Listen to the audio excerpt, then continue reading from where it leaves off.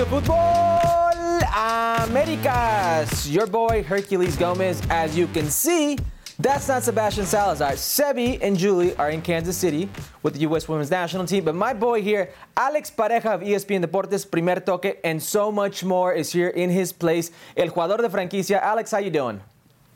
I'm fine, thank you. I'm not a Galactico, and I'm not a Ronaldo or Zidane as you're wearing that under your T-shirt, but I'll try my best. I'm ready for having a lot of fun today, Herc. Well, you mentioned Galacticos, El Clásico underway this weekend. We'll talk about that. We're also going to talk about the Champions League, but don't forget, catch us right here, Futbol Americas podcast, Apple's, iTunes, Spotify, MySpace, High 8. You remember those. Don't forget. But first, lots to talk about. But first, somebody wants a World Cup more than every 4 years. Biennial World Cup. That's what they're calling it, my friend. And they want it every 2 years instead of every 4 years. Alex, a lot of reports going on right now. Do you like the idea of having a World Cup?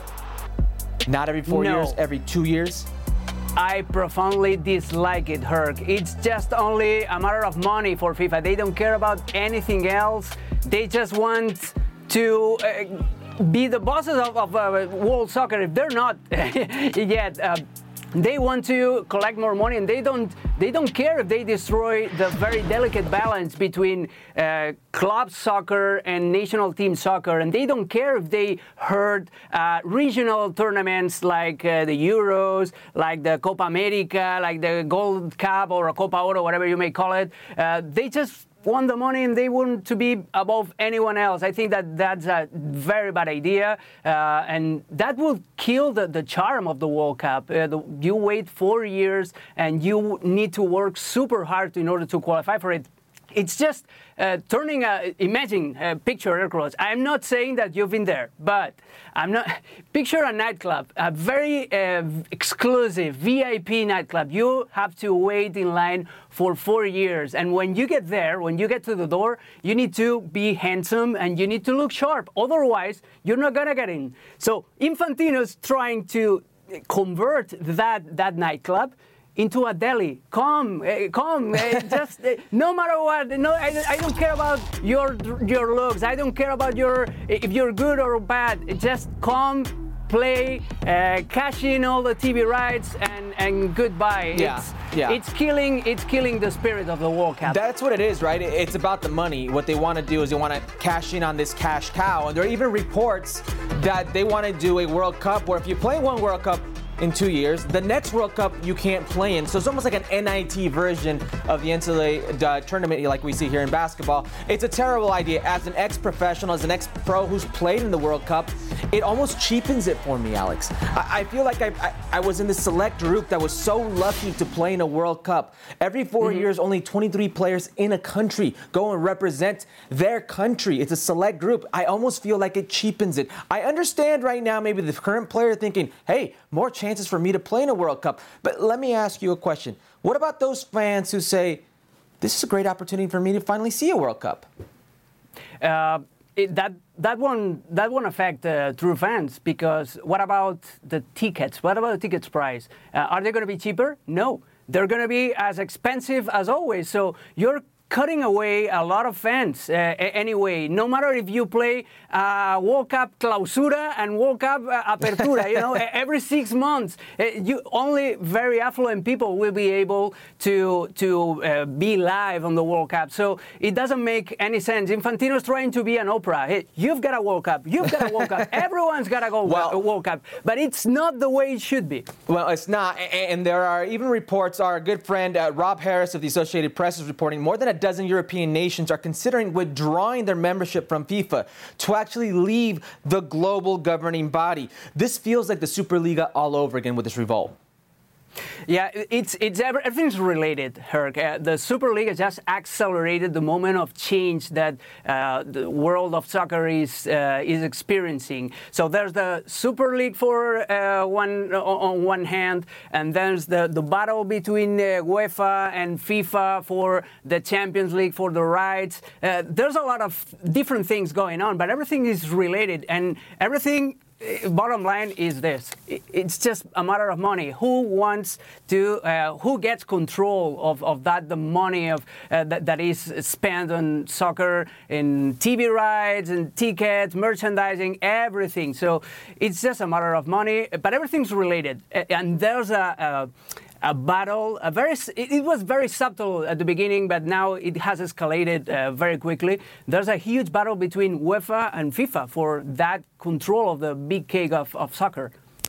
Yeah, that's what it is. It's a battle between UEFA and what is FIFA. Infantino and what is UEFA right there. And it's all over the dollars. It's all over the francs. It's all over these euros. That's the important thing for Infantino right there. They want to cash in on what the World Cup is. Having experienced it as a player, you don't necessarily get a grasp for how big it is. When I covered it and you're almost a fan, you understand just a huge moneymaker it is. But I agree with you 100%. You lose that mystique. You lose the charm. You lose the aura that is the World Cup. Speaking about losing something, in case you missed it, various reports out of the Mexican press that the FMS is exploring the option of not playing their national team games at El Estadio Azteca. Another report says that FIFA set to open yet another investigation over anti-gay chants, this time versus Canada. So, I'm going to ask you, Alex, let's concentrate on just the game itself. If El Tri is removed from El Estadio Azteca, is this a good thing for El Tri? I think it could be good for El Tri, actually. I mean, they're pretty strong at home. They just dropped 2 points in this World Cup cycle against Canada the other day. But I think it could be great for El Tri for many reasons. You must consider the altitude. Mexico City is a super high city, you know that. And players that come from Europe, like El Chucky Lozano, like Edson Alvarez, they live by the sea. They live literally at the level of the sea level. So that's a handicap for them because they need to adapt. Second reason, the pitch. The pitch at the Estadio Azteca is not always the best to play a World Cup qualifier. And then there's another reason, Herc, and I talk from the experience of my country where I was born. I was born in Barcelona, in Spain. And Spain doesn't have just a stadium. They go. It's like a traveling circus. They can play in Madrid. You know, it's true. They can play in Madrid. They can play in Valencia. They can play in Sevilla, and that helps the rest of the country, the rest of the cities, to be more identified with the national team. It's a cohesive decision. Yeah, and we look at the record here. 2006, 2010, they flew by qualifying. But then look at 14, 18, and 22. They start dropping points at home. There's a reason for this. As the national team progresses, their players progress, and they play in Europe. Andrés Guardado, right now, it is 35, almost 36 years old of age. A transatlantic flight where it's almost 13, 14 hours to go play in altitude, as you just mentioned, it's almost counterproductive for a lot of these European players. It's not an advantage like it used to be. I understand them wanting to make this a fortress, but maybe today, with the fan base and the growing frustration with their national team, the disconnect that they have with those players, and these anti-gay chants, the best thing for FMF and El Tri, maybe to take it to Akron in Guadalajara, to Monterrey, in Monterrey Rayados Stadium, which is a very beautiful stadium. Maybe the best thing is to share the wealth with others. So I agree with you. If you can, first of all, eliminate the chant. Eradicate this homophobic, anti-gay chant, discriminatory chant, get it away. And if you have to get away from Mexico City, from the Azteca, you do it. By no means is there a law that you have to play there. So I agree with you. It could be something that's beneficial to them. There's gonna be Herc rude fans anywhere. So the chant not only happens in Azteca, so it can happen anywhere at any stadium. But you need to give the people from the rest of the country, and Mexico is a huge country. You need to give them the chance of watching their national team live in a competitive match instead of just a friendly partido molero, as they say. Well, speaking of competitive matches, one of the biggest competitive matches this weekend is actually in your home country of España, and we're going to go there right now. El Gran Clásico.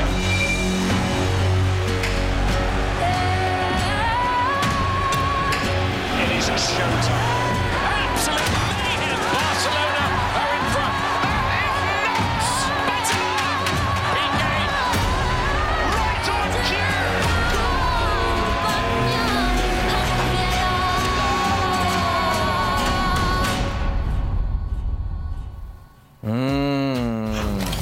One of the best Clásicos in the world, Alex, but is it the best? To find out, we're going to go to Barcelona with our good friends Dan Tomix and Ale Moreno. Thank you very much, boys. Such is our dedication to Futbol Americas. We have interrupted our dinner to look ahead to our Clásico. A dinner, by the way, that is frequented at the same restaurant by your boy Serginho Dest. That's how posh we are here in Barcelona. We're bringing it. This is how we roll. Obviously, it is the first time El Clásico has been on ESPN+. So many talking points going into this game, Ali. The biggest one being that this remains the biggest match in the world. Absolutely. It's the one game in the world that has global appeal. And people pay attention to certain things here, certain things there. But this game, everybody focuses on El Clásico. And there are many reasons to that. There's a historical significance to this match. There's the dislike of Madrid and Barcelona. There's the presence of Barcelona and the political significance of Madrid in terms of the central government and Barcelona. Sort of this willingness and this wish to become some sort of independent nation. There's this whole thing about El Clásico that goes beyond just what happens on the field. And when we focus on what happens on the field, then you have quality everywhere, and you've had that over the years. It's not very often. In fact, I can't remember the last time Real Madrid have gone into El Clásico at the Camp Nou as favourites. And rightfully so. When you think about what Barcelona is right now as a team, and we're just coming off the heels of that matchup against Dynamo Kiev here in Barcelona in Champions League, and you think, this could have been an opportunity for Barcelona to really generate some confidence going into El Clásico. And yet it wasn't. You saw every reason as to why maybe fans here are not really all that excited about Barcelona, and yet El Clásico just kind of gives you an opportunity to turn all of that around. As for Real Madrid, they were dominant against Shakhtar. You saw a performance from Vinicius Jr., you saw Karim Benzema, you saw what they can do in the attacking half. What we do know from both of these teams is that defensively they have issues. So we expect this to be open and for there to be goals. What's your prediction? Oh, I must say Real Madrid comes in here into Barcelona and gets a result. I think Real Madrid wins it 2-1 and Benzema as the start of the match. Ali Moreno, thank you very much. Just a reminder, we'll be here on ESPN FC right through the week as we continue our countdown to kick-off. And then on Sunday, we have comprehensive coverage of El Clásico, which starts 9 a.m. Eastern on ESPN2. Thanks, Dan. I see the sangria is flowing nicely. So I ask you, Alex, is this still, or I should say, is this the best game in the world? Is it the best Clásico in the world?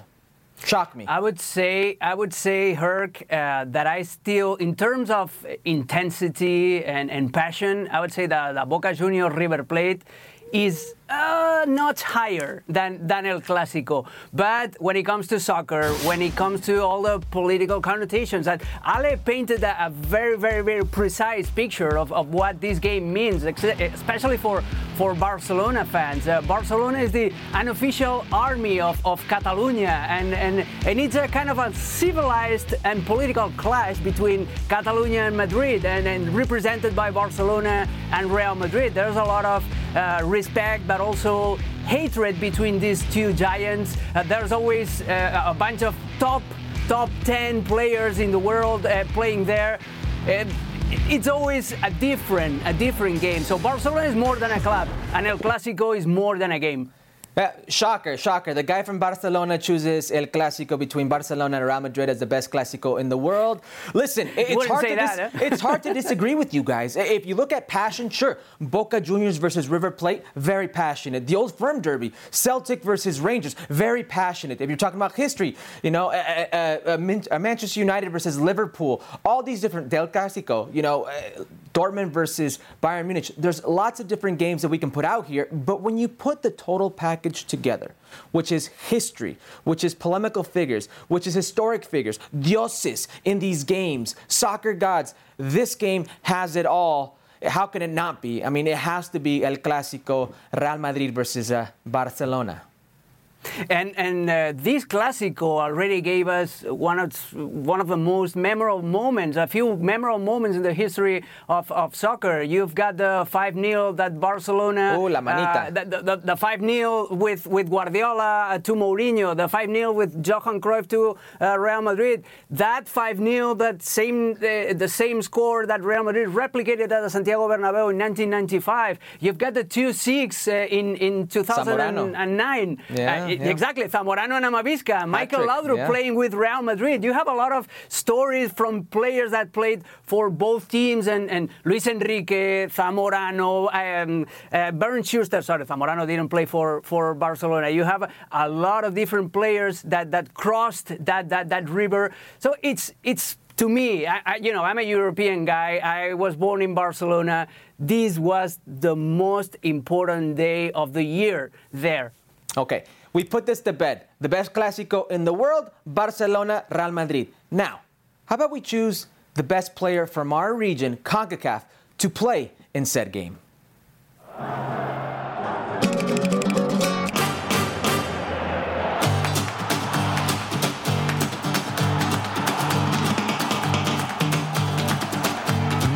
Viene el regreso para Hugo Sánchez, excelente palomita.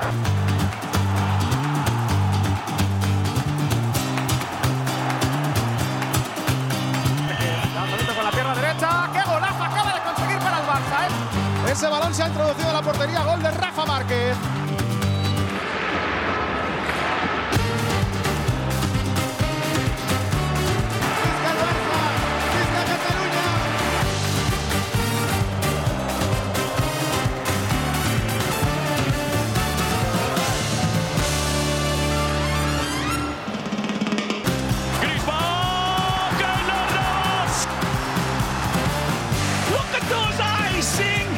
This is inhuman. Penalti Gameiro. Keylor Navas. Okay, it's very easy. The best player, CONCACAF player, to wear one of these jerseys. The choices are simple. You have three. You have Hugo Sánchez, Rafa Márquez, Keylor Navas. So, Alex, who is the best CONCACAF player to wear one of these jerseys? To me, it's a no-brainer. Hugo Sánchez. Hugo Sánchez. No one. I put him, Herc, I know that you disagree with this, but I put him at the same category as Luis Figo, Cristiano Ronaldo, Ronaldo the Brazilian. And I'm speaking of two different terms. In terms of how badly the Barcelona fans and people at the Camp Nou hated him, but also how badly they feared him. Hugo Sánchez was an amazing striker. Yeah. In the 1989-1990 season, he scored 38 goals. Yep. And all of those goals were first touch goals. That's right. That's amazing. Rematador.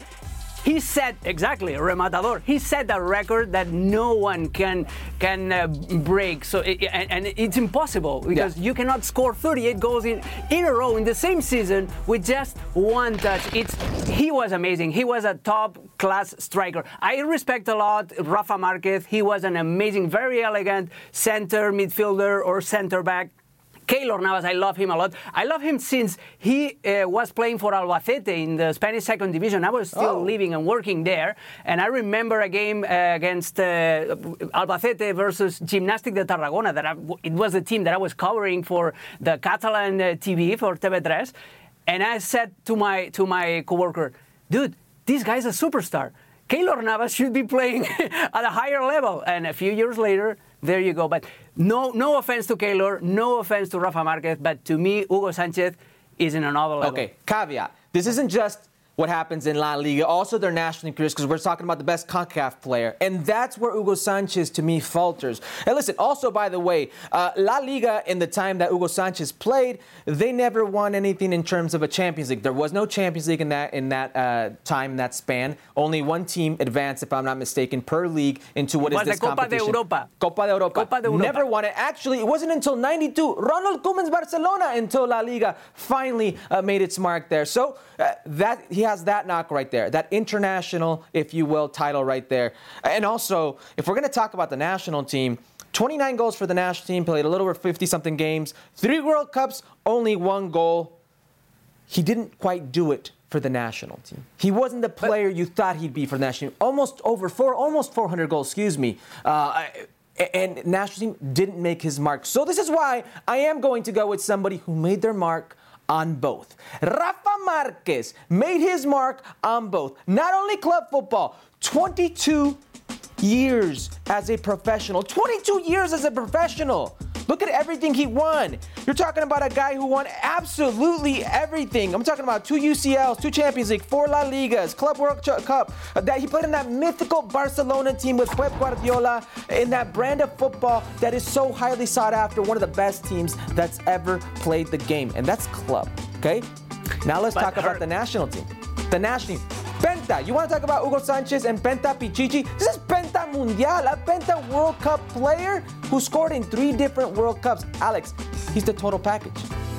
But listen, sometimes a player by himself, and I'm talking about Hugo Sanchez, cannot win trophies, cannot win tournaments. And that's what happened. Maybe the Mexican national team wasn't as good as it is now or as it used to be with Rafa Marquez. I agree with you. Rafa had a super long career. He was a gentleman on and off the pitch. Keylor is an amazing goalkeeper. 3 Champions League in a row.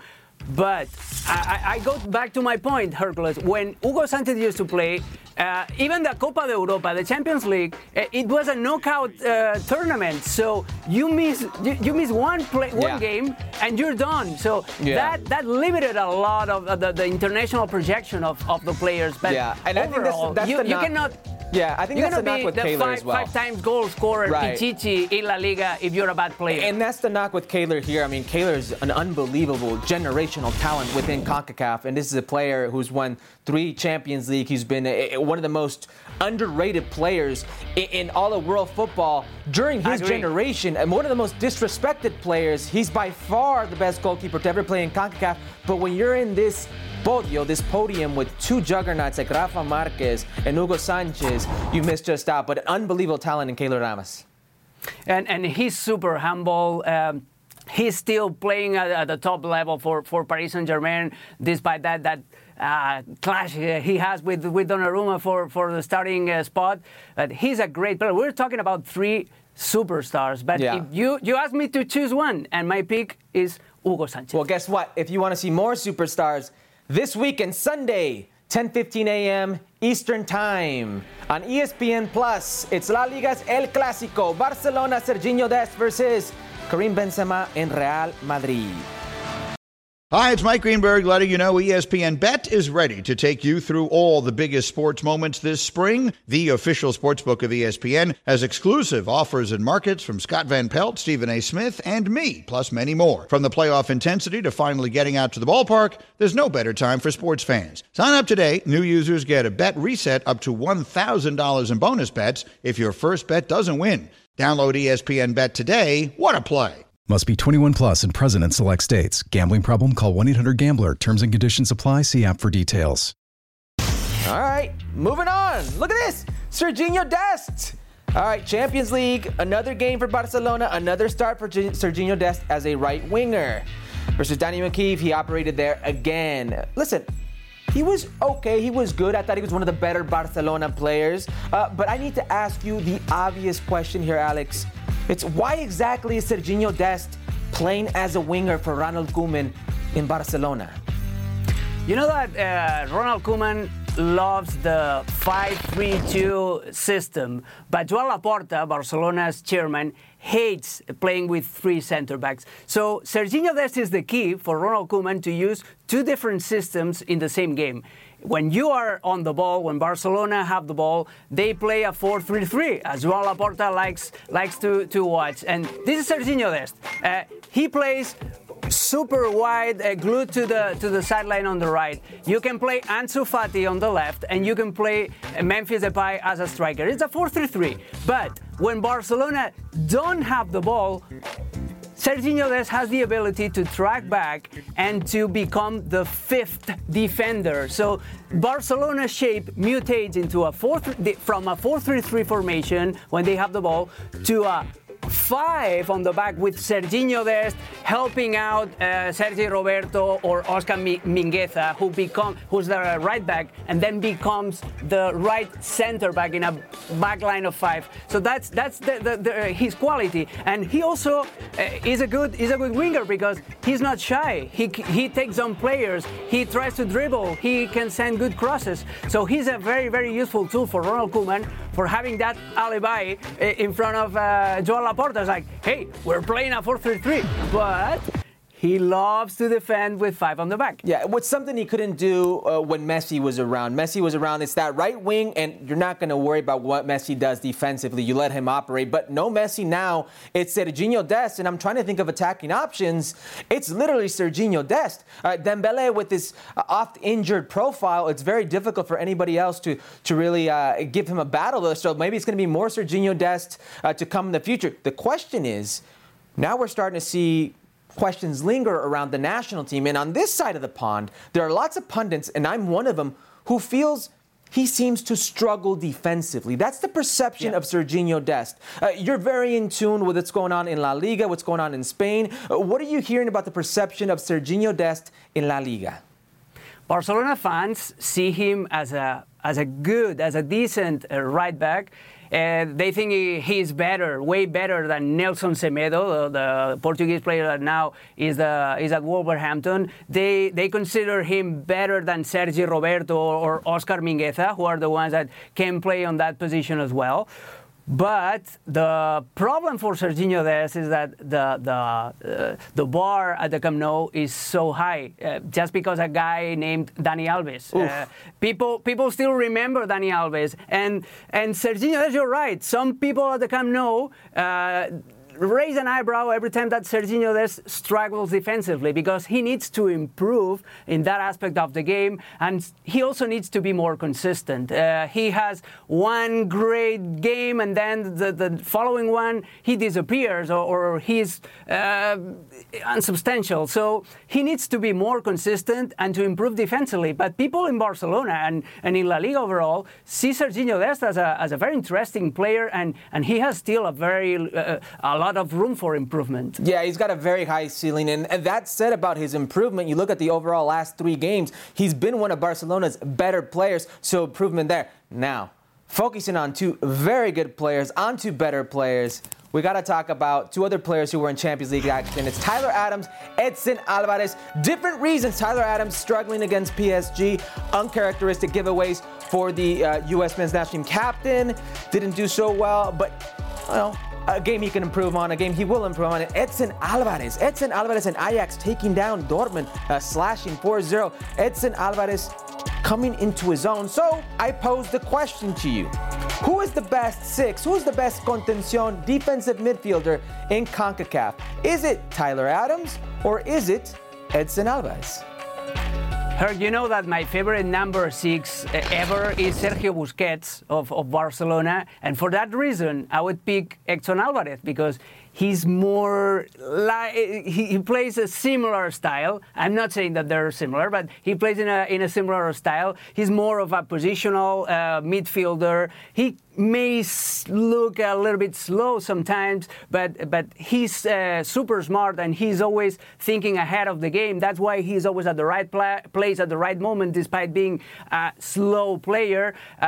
He can dictate the tempo of the game. He's very cool under pressure, but he still has room for improvement as well. He needs to work on his passing, on his long-range passing. He needs to use those long balls more often and be more precise. And sometimes he needs to be faster when it comes to touching the ball. So it's like 1-2 touches and give it away. But he can dictate the tempo of the game. Tyler Adams is a very, very, very different kind of player. He's more dynamic, more versatile. Yeah, he can cover engine. more exactly. He can cover more ground. field, more ground. but he cannot dictate the tempo of the game. He still needs to have more composure. And we had an example the other day on the Champions League. He gave away that ball that ended up in a Paris Saint-Germain goal. Yeah, he also gave the ball away to Mbappe, which you never want to do. But Tyler Adams, this is the reality. Sometimes it's better to be present than good, and that is Edson Alvarez's advantage. He's been both. He's been very good for Ajax, and he's been present, whereas Tyler Adams, over the years with the U.S. men's national team, at a CONCACAF level, he's not been present. He's had oftentimes injured, whether it's back or an adductor or a hamstring. We've seen less and less of Tyler Adams. It's getting more difficult to count on him. He covers that ground. He's such an explosive player. He's such a leader. But when you're talking about being present, being good, being accountable, a player like Edson Alvarez, who had a penchant for getting in trouble with the ball at his foot, has all of a sudden changed a lot of people's tune. And I'm the first one to say, you know what? He's changed my mind. I think he's the best 6 to date in CONCACAF. And I think he's the future captain for El Tri. And he is a very versatile player because you can use him as a center back as well. Same as Rafa Marquez. He can play center midfielder or center back, and he's very good at set pieces as well. He has a lot of skills, a lot of qualities, but still room for improvement, and this is good. You know what else he does? He's a fan whisperer. In case you missed it, check out our guy Edson Alvarez with his fans. What is it, after the Dortmund game, the Ajax fans. He's over here getting serenaded by them.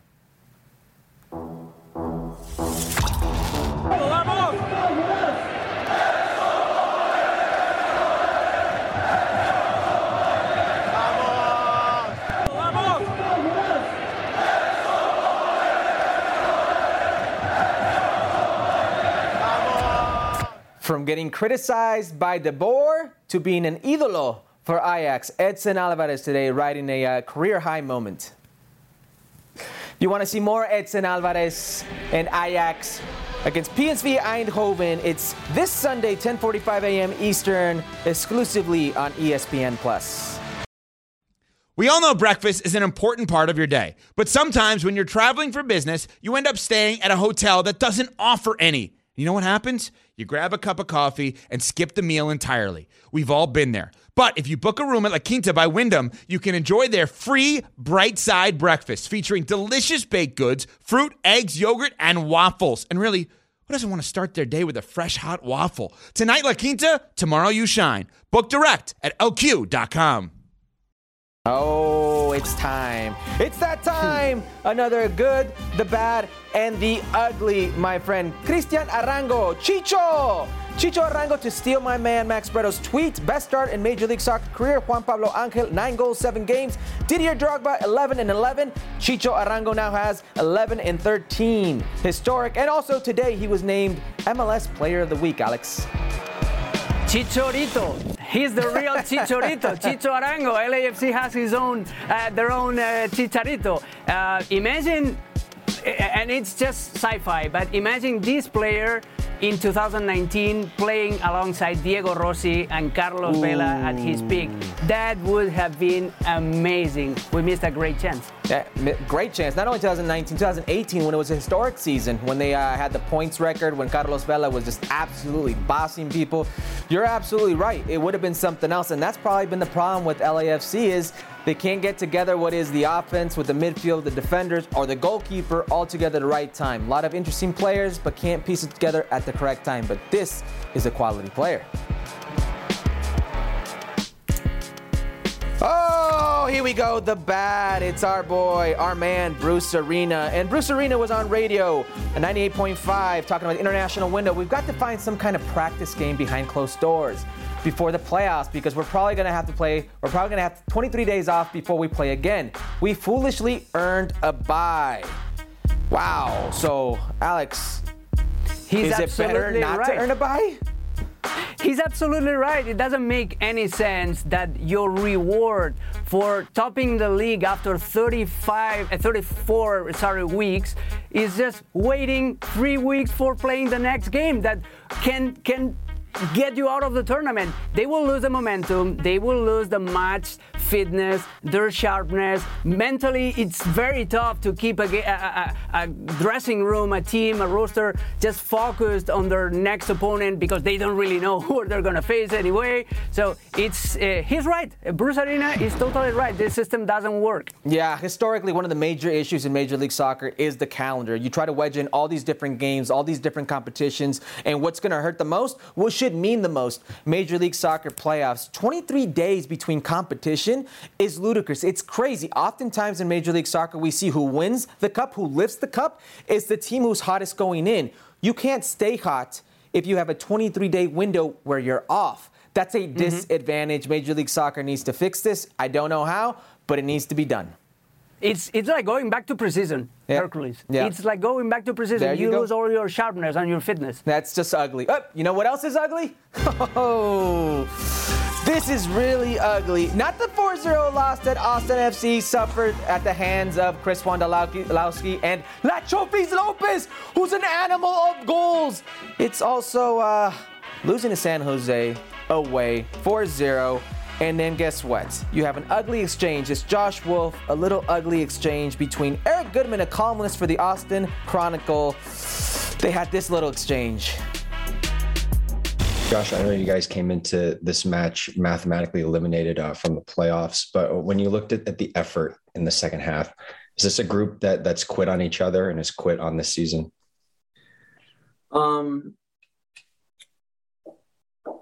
Eric, it's obviously you guys have the freedom to ask any question, but I don't think that's the case. I mean, realistically saying that, is that what you're seeing? Is that what you're saying? I mean, I think there's some frustrated guys, but it's a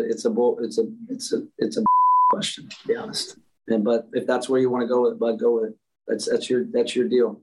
If that's what you see, write it. If that's what you see, bud, write it. Okay, Alex, is it a BS question? It's a BS answer, and Josh Wolf should think about that.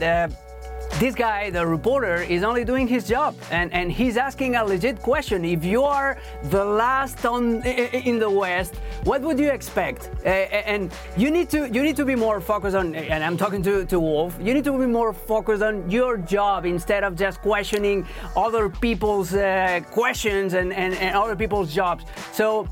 This is a BS answer, not a BS question. Yeah, let me for a second go into Josh Wolf's headspace, his shoes. This is a team now that's lost 19 league leading in losses, and you have a reporter asking you if your players quit. That to me as a coach is like him telling you your players quit on you. So he's taking it as a direct blow to him. And as a coach, the thought of your players quitting on you is unacceptable. So I can see where he would try to say, you know what, that's not the case. That's a BS question. I can see that, but the reality is the perception on the field when you're losing that bad to a team like San Jose 4-0, and it's not the first time, you've got almost a negative 20 goal differential. That's the perception for people around the league, and obviously the pundits in the press. Josh Wolf, who I know very well, very educated man, very respectable man, got this one wrong. Maybe he should have just let it go, but yeah, all around, not a good situation for Austin FC. All right, in case you missed it, it's that time of the year. MLS salaries were published by the MLS Players Association, and surprise, surprise, the highest earners are having a tough time in the league. One of them, Carlos Vela, the highest paid player in the league, $6.3 million. He's played in less than half the available games over the last 2 seasons, only 9 goals in 2 seasons, 5 of those this season. Carlos Vela, $6.3 million. And here's some high earners. As you can see, Chicharito Hernandez, Gonzalo Higuaín, Alejandro Pazuello, Luis Araujo, Joseph Martinez, Josie Aldo, Rolfo Pizarro, Maxi Morales, Victor Wanyama. A lot of these players haven't played much this season. Not a good moment, Alex. And where is Carlos Gil, my candidate to the MVP? He should be making more money. A lot of guys should be making more money. A lot of those guys. But the guys who are making money, not playing too much. But if you want to see some players who do play a lot, good players, LAFC versus Seattle Sounders is coming up this weekend. Don't miss out. It's Tuesday, 10:30 Eastern, ESPN, ESPN Deportes, and streaming live on ESPN Plus. Your boys on the Deportes call. This podcast is proud to be supported by Jets Pizza, the #1 pick in Detroit-style pizza. Why? It's simple. Jets is better. With the thickest, crispiest, cheesiest Detroit-style pizza in the country, there's no competition. Right now, get $5 off any 8-corner pizza with code 8SAVE. That's the number 8, SAVE. Go to jetspizza.com to learn more and find a location near you. Again, try Jet's signature 8-corner pizza and get $5 off with code 8SAVE. That's the number 8, SAVE. Jet's Pizza. Better because it has to be. All right. Let's head down south. Liga MX, praise or shade? Oh, I feel the shade coming on. Chivas, they found their goal scoring versus Toluca, one of the best teams in the league, only to lose, only to see it go away to waste versus the league worst Xolos. A 0-0 game, a frustrating game for Chivas. For Michele Año, who, if I'm not mistaken, said we would see a much improved Chivas team and he would callar bocas. He was going to shut a lot of mouths. So, Alex, is Chivas better under Leaño? Do you see a change?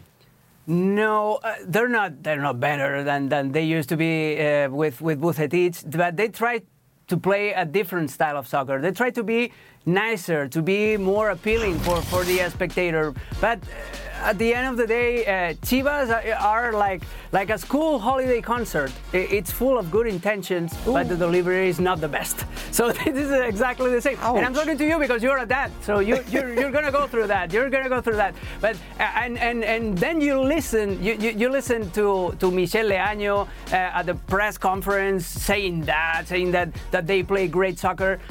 Listen, Leaño is Thanos in the press room, but Ant-Man on the sideline. Yeah. This is how I would describe his job. Yeah, and Michel Leaño, it's not his fault that he's got the player personnel that he does. They're not a very good attacking team. They're a very good defensive team. Alexis Vega, probably one of the only exceptions when it comes to the attack, but he's often injured, and when he's not injured, he's away on international duty, and they just squandered an opportunity versus a team that in their last 6 games versus Chivas, Xolos, the last 6 games versus Chivas, has scored 1 goal against Chivas. It's a wasted opportunity for Chivas to actually climb the table and get into that final 8, that Liguilla. So that's a shade for me.